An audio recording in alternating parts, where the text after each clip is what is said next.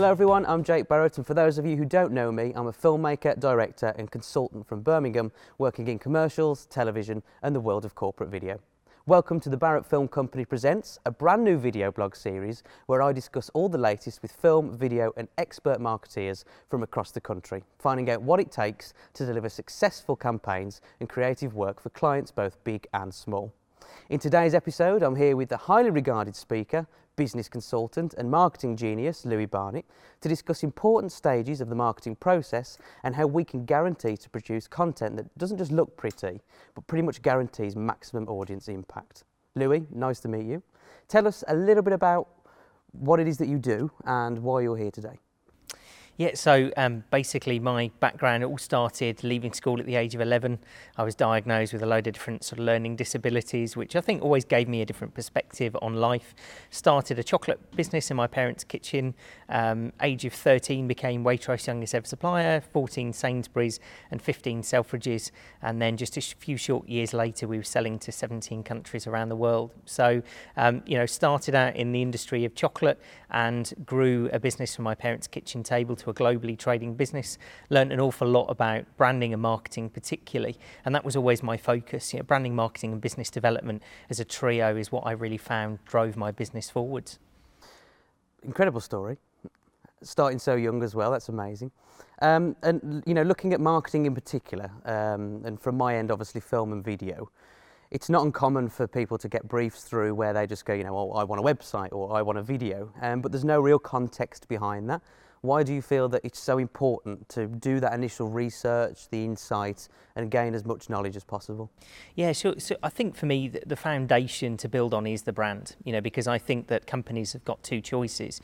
You're either building a business or a brand. A brand for me is all about longevity and sustainability, and it's moving from transactional purchasing into emotional purchasing. It's something that the biggest companies in the world have done for, sort of almost centuries. They've understood that real inextricable link between emotion and purchasing, and I think that is the basis of which you need to build on. Now, if you're a company that's drop shipping from China and selling to customers on price, you're not really building a brand. But if it is longevity that you're after, a brand has to be your goal. So in then taking that back to a base level, you've got to strip away everything else, look at what the brand actually is, look at the objectives long term and start to understand how to build properly. The brand then is the subtle emotional connections, everything from color psychology to tonality to voice. But really, as you well know, I'm such a fan of film because I think for the first time in human history, companies now can create an emotional connection direct to a consumer. We've said before that back, many years ago, that was only reserved for the biggest companies in the world. The biggest, largest corporates could afford advertising budget to put adverts on television. Now, it's open to, almost any business. I think there's obviously a quality standard there that needs to be achieved and an understanding of that whole process. Like you say, somebody comes with a brief, I want a website or I want a film. Well, it's really understanding, what are you trying to communicate through that? Most businesses make the mistake of jumping straight into a proposition. When it comes to film or when it comes to a website, the first thing they're doing is talking about, the how and the what. We've been doing it for 25 years, we've been doing this, we make thousands of different widgets. But actually, you've got to understand is, would you want to watch that, firstly? And secondly, what are you actually communicating to a customer? Because there was a period where the sort of social media golden age where if anyone produced a video, you were doing better than the competition. Well, now everyone's doing it. Everyone's got a website. Everyone's got social media. So it's even more pertinent now to really strip everything back to that branding process and start to say, what are we actually trying to build? What's the, in marketing, you call it the hook. What is that hook that I'm trying to create that means somebody's going to watch my video and ultimately purchase my product? There has to be a reason. There has to be a deep why. I mean, my favourite quote to sort of finish on is Simon Sinek. People buy why you do it, not what you do. I think I sort of couldn't have said it better myself. And I think it's really interesting, the fact that a lot of people are obviously doing video. It's quite a big part of everybody's marketing strategy now.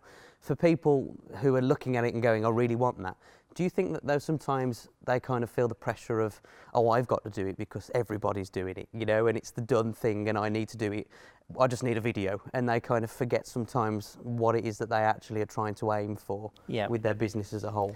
Yeah, definitely. I mean, I think there certainly is that, and you get that with social media now. Sort of everyone just thinks, oh, well, I've got to be on social, whether I'm producing good quality content or not. I've got to post on Twitter 50 times a day, and it doesn't really matter what I'm doing as long as I'm, I'll take a picture of my breakfast, and well, now I'm out for a walk, so I'll take a picture of the dog. And I think there's a certain amount of that that's good, but actually, again, like you said, you need to come back to when you're trying to do it for a business, you need to really understand what your goals are.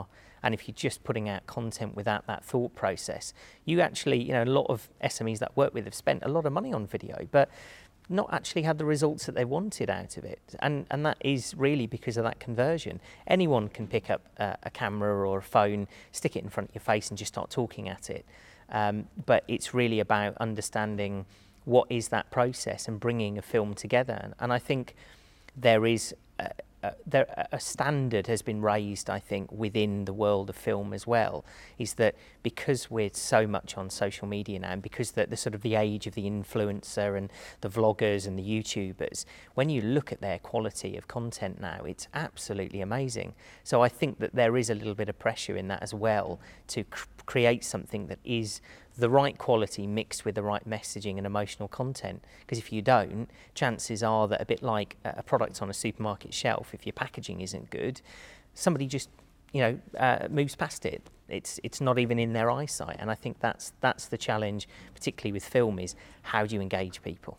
And it has to be a mixture of real thought process and emotional content to hook people in within the first 5 to 10 seconds. But then it's a qualitative aspect. Is this film pleasing to the eyes? Is there an element of sort of eye candy or entertainment or something that past the first 20 seconds is actually going to keep me there? And looking at that that initial insight and all of that research, how do you actually go about that then? So obviously we know that it's important. What's the first stages for you and the sort of process that you put in place to gather that information? Yeah, so I think stripping it back to basics and coming at it from a fresh slate. So usually that is a workshop, a day or a couple of days where working with a brand to really strip away everything that they think a business is.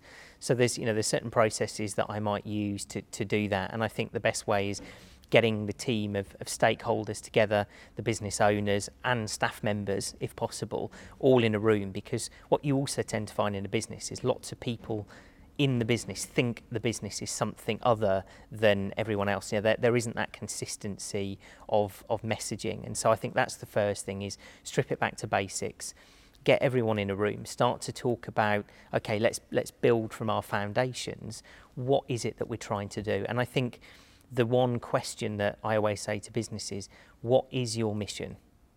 It's as simple as that. What are you actually trying to do? Because, saying that your mission is, well, we sell products at a slightly cheaper price and slightly better than a competitor, is not an emotional reason for somebody to buy in. There has to be a deep connection with your business. There has to be a mission. And if you imagine it, it's almost like wanting to go on an expedition. If I said to you, right, Jake, I want to go and climb a mountain. Well, where, how, when? I don't know, really. Somewhere, I suppose. Maybe a hill. We'll see. And that's, I think, at the position that most businesses are at. Whereas if I said, right, we're going to go to Everest. This is what we're going to do. We're raising money for X cause, or by doing this, we want to raise awareness of something. There's a mission that I can join in. So I think that's the first stage for a business, is to decide, well, what is that mission? Because if you want me as a customer or consumer to buy into your mission, there has to be a reason. There has to be a reason for me to want to join in and buy your product. And that's when you start to get that emotional connection. So you start layering from basic and then building, because then it's saying, well, is your logo, is your colour scheme, is the tone of voice, does it match then that mission that you've started to describe and shape? Colour psychology is a massive thing. A lot of businesses pick a colour because their wife likes it, or they painted the bedroom like it a few years back and they like the colour. But actually understanding that deep consumer psychology is then that first matching stage of deep emotional connection to, okay, well, what does the outer world see?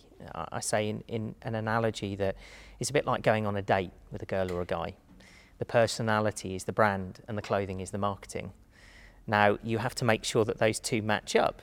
And also, a lot of companies have got multiple personality disorder. You go to the toilet, you come back and they're a completely different person and wearing a different outfit. And there has to be that consistency. So start from basics, understand what that mission is, and then understand, well, what is the fabric of that and how do I connect to people? And video is really, in my eyes, the best way to do that. And when you've got all of that information, you've done all that research, I'm sure there's many meetings involved when it comes to actually getting really down into the nitty-gritty of a business and the foundations of it. When you've got all of that information, what are the next stages when it comes to building that brand, that business, and sort of shaping the way that they move forwards? So I think there's two things there. I mean, if it's more of a startup business, you tend to find that within the first couple of years, people are pretty flexible. They're quite happy to morph a logo or change a colour scheme or change a tone of voice. But I think after that, once that research has been done, sometimes then it's just about having a realistic plan in, a longer term view of, well, how is this process going to happen? Because it's a bit like if you were to change your entire style, your haircut, grow a beard, do all of these different things, if you suddenly turned up the next day to your friends, they'd be a bit like, whoa, what's happening here? And, in a company, especially when you're trying to foster a marketplace, that might be a bit disconcerting. Somebody might say, well, have they sold a business? Is it the same company? So I think sometimes there is a kind of morphing process. So then that's about, a plan and a timeline of saying, well, if we're going to craft this new messaging, how are we going to do that subtly? If we're going to morph the logo, when's it going to happen? So it's more about then understanding where's the business at, where are the stakeholders at, and one of the most important things is getting buy-in. Sometimes that, as you say, can take many, many meetings for everyone to feel comfortable, and I think that is easier to do if it is over a period of time. One of the nicest ways I think that both social media and video open an opportunity to do that is documentation. Actually documenting that process and them saying, well, this is where we want to get to. Here's the end goal of the expedition. Here's the mountain. We know we're not there yet. We're at base camp, but actually let's document that process of change. And that's, I think, where the video can add to that whole process, where then you're bringing the customer into that process and involving them. And you might find that by doing that as well, you actually get more feedback and information, because of course the customer is the most vital sort of form of data. And so actually bringing them into that process, you might get positive or negative feedback that, again, if you're not trying to change everything tomorrow, gives you time to morph and take some of that information in. So it is a process. I think, like I said, if it's a startup or a company that's early, it can be quicker. If they're larger, it takes a little bit more time. And sometimes that data buy-in, people as the stakeholders need to see, well, if we start doing that documenting process, are we getting good feedback? Are we not? Oh, well, actually, suddenly our sales have gone up. So it then helps buy in the rest of the team to then take through that process. Talking a little bit then about those methods and the methods that you use to persuade people and to obviously get these businesses on board. I know you mentioned that they're quite innovative in the way they are, but also a little bit unconventional. Yeah. Could you discuss a little bit about what those methods are, but also how do you convince people that this is the right thing to do? Yeah, sure. So I think there's an element that every business is slightly different. There is this kind of bespoke nature to that process. Every different stakeholder or company is in a slightly different position. But I think for me, showing people that kind of creative flair and getting people involved in that process. I mean, obviously, I think for me, it's quite nice. Often I can look back at my business history and bring up examples of things that we used to do. I mean, as a chocolate company, really, in the grand scheme of things, we were a drop of sand in the ocean. We were a tiny, tiny business in comparison to some of the massive, corporate chocolate businesses that are out there in the world. I mean, some of them are doing, millions and millions of tons a year. And so us as a business, we saw an opportunity as a small business to be agile and to be different. It's, I kind of dress like a chocolate box. This is part of my messaging to say, actually, a brand is all about being memorable. And I think that although you don't need to reinvent the wheel. You do need to have different spokes. So it's about that creative morphing process. And so one of the methodologies that I use to bring people into that process is the senses. Most companies have never thought about their business or brand in a sensory aspect.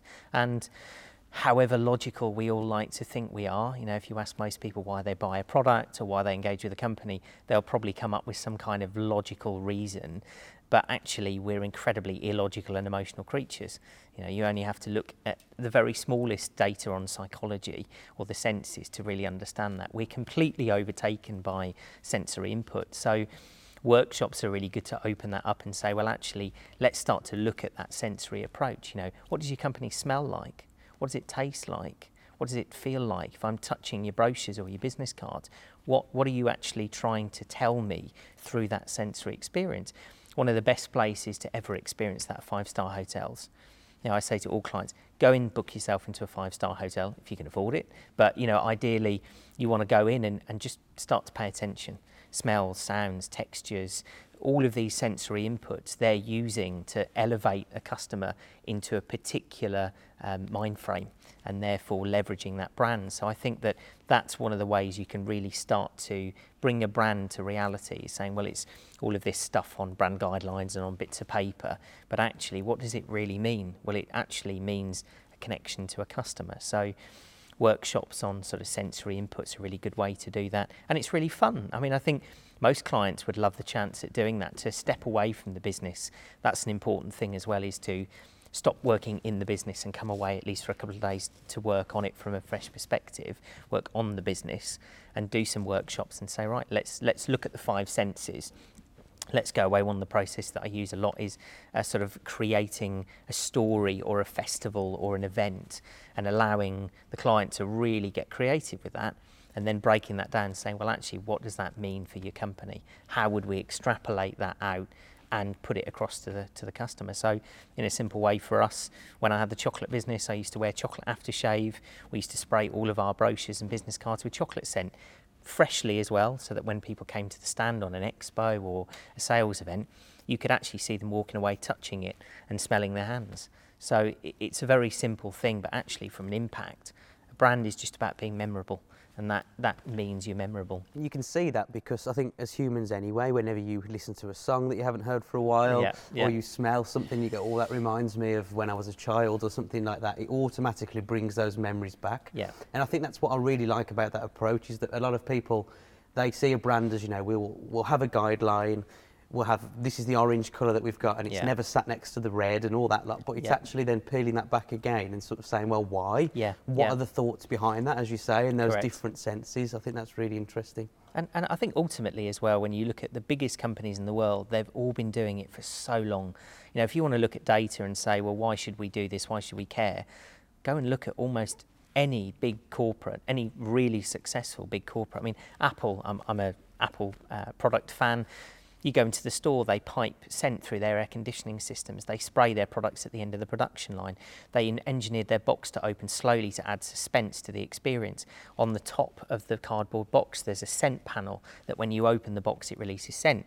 That then combines to an experience where you've opened a box, you've had suspense, you've smelt something that's triggered a memory, and then when you go into the store and you smell it again, that elevated sort of brainwave is then met again. So you're already in a happier place when you go into the Apple store.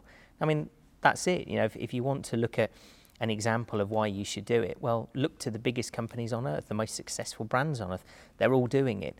Doesn't mean you can't as an SME. The chocolate scent that we used to buy cost us, I think, sort of 30, 40 quid a bottle. So it's not, we're not talking about tens and tens of thousands of pounds to do something. And that's the bespoking element as well, finding ways that companies can do it in subtle ways. That's it. There's your data point. Well, go and look at the biggest brands in the world. They're all doing it, so why aren't you? And even when you go to a supermarket, I think I've obviously read somewhere before about how they pump the smell of the bakery through the air conditioning system. Correct, and the bakery's always at the back, so you kind of get drawn in and Correct. You buy more as you come out, kind of thing, So you see it all the time, and I guess that you're kind of unaware of it as well as a sort of day-to-day. which is why I find it so fascinating, Yeah. you know, because it's all in our sort of subconscious Absolutely. and everything else. This is it. And like I said, you know, five-star hotels, restaurants, retailers, particularly high-end retailers, you know, going to Fortnum's, going to Selfridges, going to Harrods.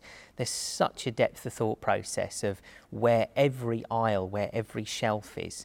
You know, they understand their business in terms of square inches, not square feet. You know, they're looking at every single aspect and saying, what is this tiny little place? What's its job? What are we trying to do? What customer journey are we trying to create? You know, shelf markers, point of sale, all of these things. Yes, that's retail, but you, like you said, you can apply it to any business. I mean, one of my first consultancy positions was a really high-end Indian restaurant in Bank Plaza in London, and they spent 15 grand for a company to come in and create a sound system and a soundtrack that changed purchasing habits. So when they put on certain soundtracks, people would drink more or buy more food. Now again, you know, companies are doing this and have been for sort of years. So yes, not everyone can afford 15 grand for somebody to come in and create a soundtrack for them, but you can take the inspiration from that and use it in your own business in smaller and more bespoke ways. Have you got any more examples of how, obviously, you've took these strategies and you've applied them to different clients, and also what the outcomes are with that? Yeah, sure. So I think lots of examples, you know, everything from the grandiose ones like, you know, high-end restaurants that have got the budget to bring people in to do that, to, you know, tech stream menus, to changing tables, to looking at, you know, cutlery and plates, but all the way over to, you know, a very small food business that I've been working with at a local food show. They do a plantain chip product, and we bought a box of plantains and wrote information on actual plantains and handed them out. So that, you know, there's something that's very, very simple, very cheap to do, but again, for me, it's all about creating a memorable experience. You know, you don't have to reinvent the wheel. It's looking at the most simplistic way that you can do that. I mean, there's hundreds of examples where I've had, you know, done speeches or worked with clients. I had an Instagram message recently from somebody who saw me do a speech and said that they've started using scents on all of their brochures and sort of letterheads, and suddenly they're getting customers actually noticing it. So there's hundreds and hundreds of examples, but it's just about being creative, and it could be as simple as, you know, sending out, working with an agency at the moment to put together a campaign. The whole purpose and feel of the agency is a kind of beer and pizza agency. So we're sourcing beer flavoured sweets and those mini sort of gummy pizzas, again, to send out with products. None of this stuff is rocket science. I think that's the thing that I'm always trying to get across to customers. You know, yeah, I could talk about those really big examples where people have spent loads of money, but for me, actually, the companies that have spent small amounts of money but been really creative with it have sometimes got even more impact back from it. You know, but it's just taking that time to think about things in a different way and saying, what can we do that's ever so slightly different? How are we going to be memorable? Whether it's in the clothes that we wear or the brands that we use or the colours, what and why are people going to remember us? And I think that's the thing, is that the examples, obviously, of Harrods, Selfridges, whoever the big companies are, people who are a small business might think, yeah, but they've got millions to spend on this. You know, they've probably got an entire team who's dedicated to coming up with a fragrance that people remember us by. And I think that that's the key, is about how actually on a small scale and as a small business, having certain things that people will remember you by is really powerful. I know that you've discussed before, when I've been discussing my brand and we've had a coffee about it, the whole point of an emblem and coming up with an emblem and something that people can remember you by in that instance as well. Absolutely. So I think that goes back to geometric symbology. So if you look at humans and human psychology, we are drawn into symbols and symbology. You know, if you look back in history of antiquity, all of our ancient languages were symbolic in nature. If you look at Egyptian hieroglyphics, and if you look at cave paintings going back centuries, we are a symbolic culture. We now see that emojis are kind of taking that position where we're actually moving back. There's lots of memes online about us moving back to hieroglyphs. Well, I think that says a lot about human psychology. And if you look at the biggest brands again in the world, you think about all the car manufacturers, they use symbols. Now, if you take away the word, you take away everything else, you take away the colour schemes, let's say Audi as an example, it doesn't matter where you saw it, in what colour and what shape, you'd still know that it was their logo. You'd still have that connection. So I think that's one of the first things, you're right, is to come up with a symbol that's recognisable. It's a process to go through, and for everyone it's slightly different, but I think one of the best places to start is something that's memorable to you, some reason, because a brand is also a story. So if you've got an emblem, instead of just saying, oh yeah, we chose it because we found it on some stock photo site, actually having something that is an emblem that's maybe slightly unusual, but then creates a story. It's a story to tell that says, well, actually, the reason we've got this emblem is because my great-grandfather had this thing and it was a pocket watch and it inspired me, and, we've got a pocket watch and a camera, whatever that process is. But yeah, geometric symbology is incredibly important, and I think, again, that's something that most SMEs don't really look at. It's something that they skip over, but, even just taking 10, 20 minutes, go and Google every single big brand that a huge percentage of them use symbols. I mean, Apple logo, it's not, I wouldn't even really call it a logo. There's no wording to it, but it doesn't matter where you see that apple, whether it's on a sticker or whether it's on a building, you know what's inside. So that then communicates that power of moving past just a logo and wording. The other thing is we're a global trading, society now. I mean, you can go on social media and have a customer in China within 10 minutes. So how does your logo look to a customer in China? It's universal in language as well, isn't Correct. it? That's the key. And that's the thing with symbols. An emoji, it doesn't matter whether you're sending emojis to somebody who speaks a different language to you, they still understand what it is. So I think that's an important thing to look at as well in terms of your company and your identity. Is we are in a global marketplace now, and if you want to reach a global audience, how is your logo or symbol transferable? Bringing it back to film and video predominantly, one of the things that I always find when I'm trying to push film and video out to people is that because it's a service, it's not necessarily anything tangible. So trying to get people to understand where the value is and where the difference between a £2,000 film and a £20,000 film, what you're actually paying for and what that extra is. And for me, it's always been within the insight. So if I know, for example, that a client wants to sell 300 lawnmowers, I know who that audience is that's going to be buying them, what platforms they're going to be on. Therefore, I can then, obviously feed them with relevant information. I'm presuming that that's something as well that you get with other different types of marketing, whether it's film, video, billboard, whatever.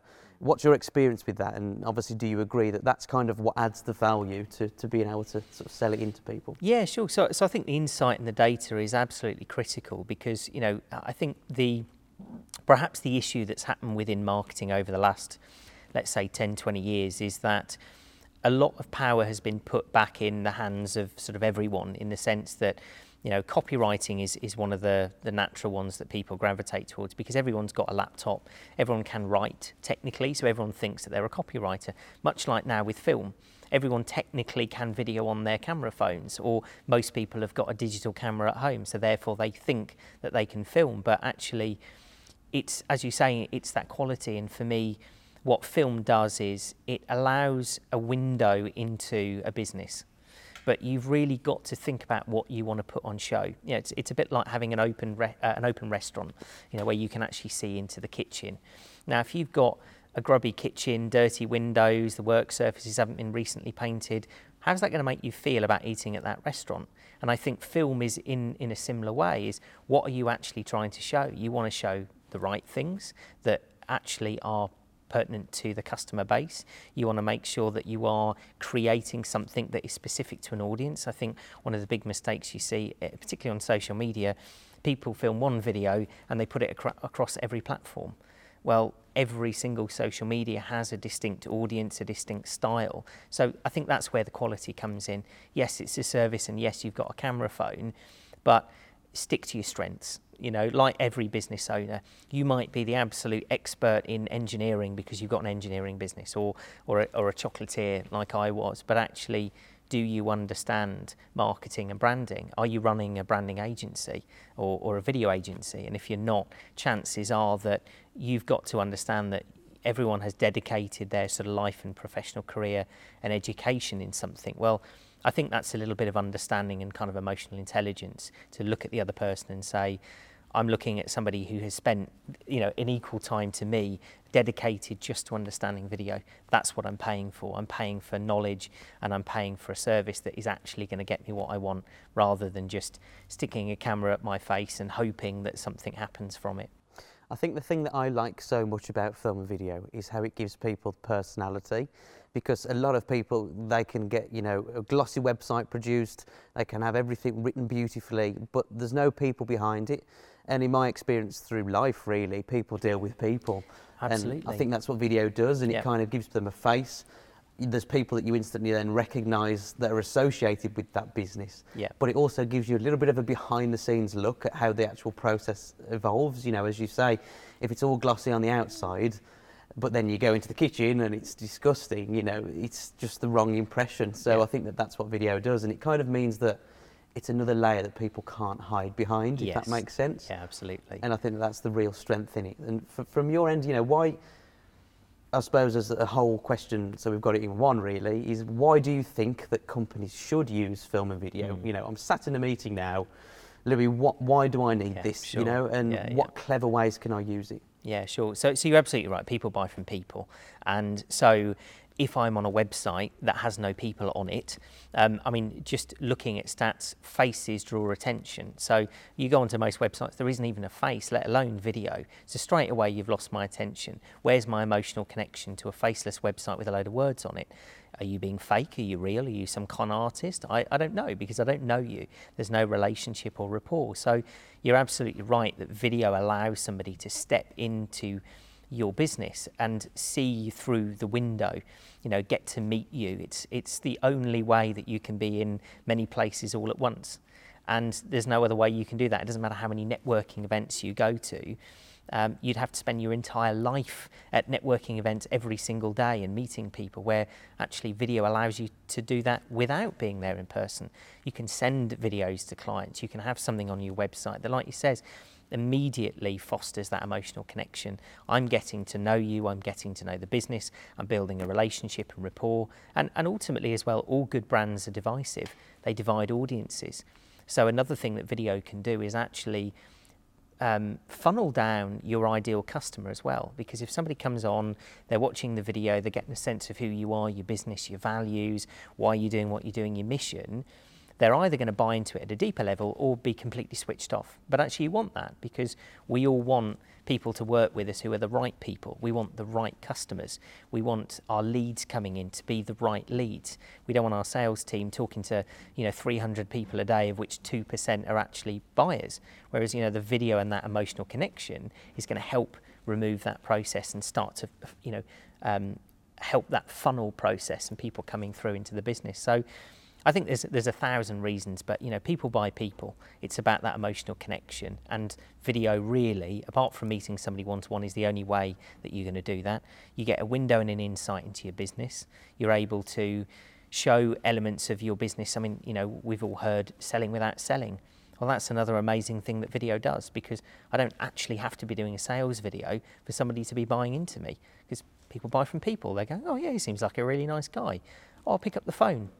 And again, how are you going to communicate that without a video? What, a few words on a page? It's not going to do that. And I've always believed in that. For me, I think storytelling is really powerful. So when I'm producing film, first questions I want to know is that layer of the story, and the purpose of that film is to tell that business's story. Now, that business sometimes are actually only mentioned in small little segments in almost product placement.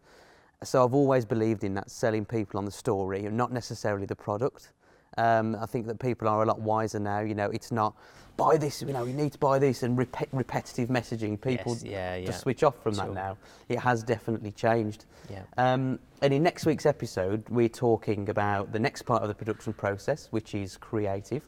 Why do you think that, from a creative's point of view, having this initial information is really important, and why it's important for them to obviously consider that when sort of moving the production process on?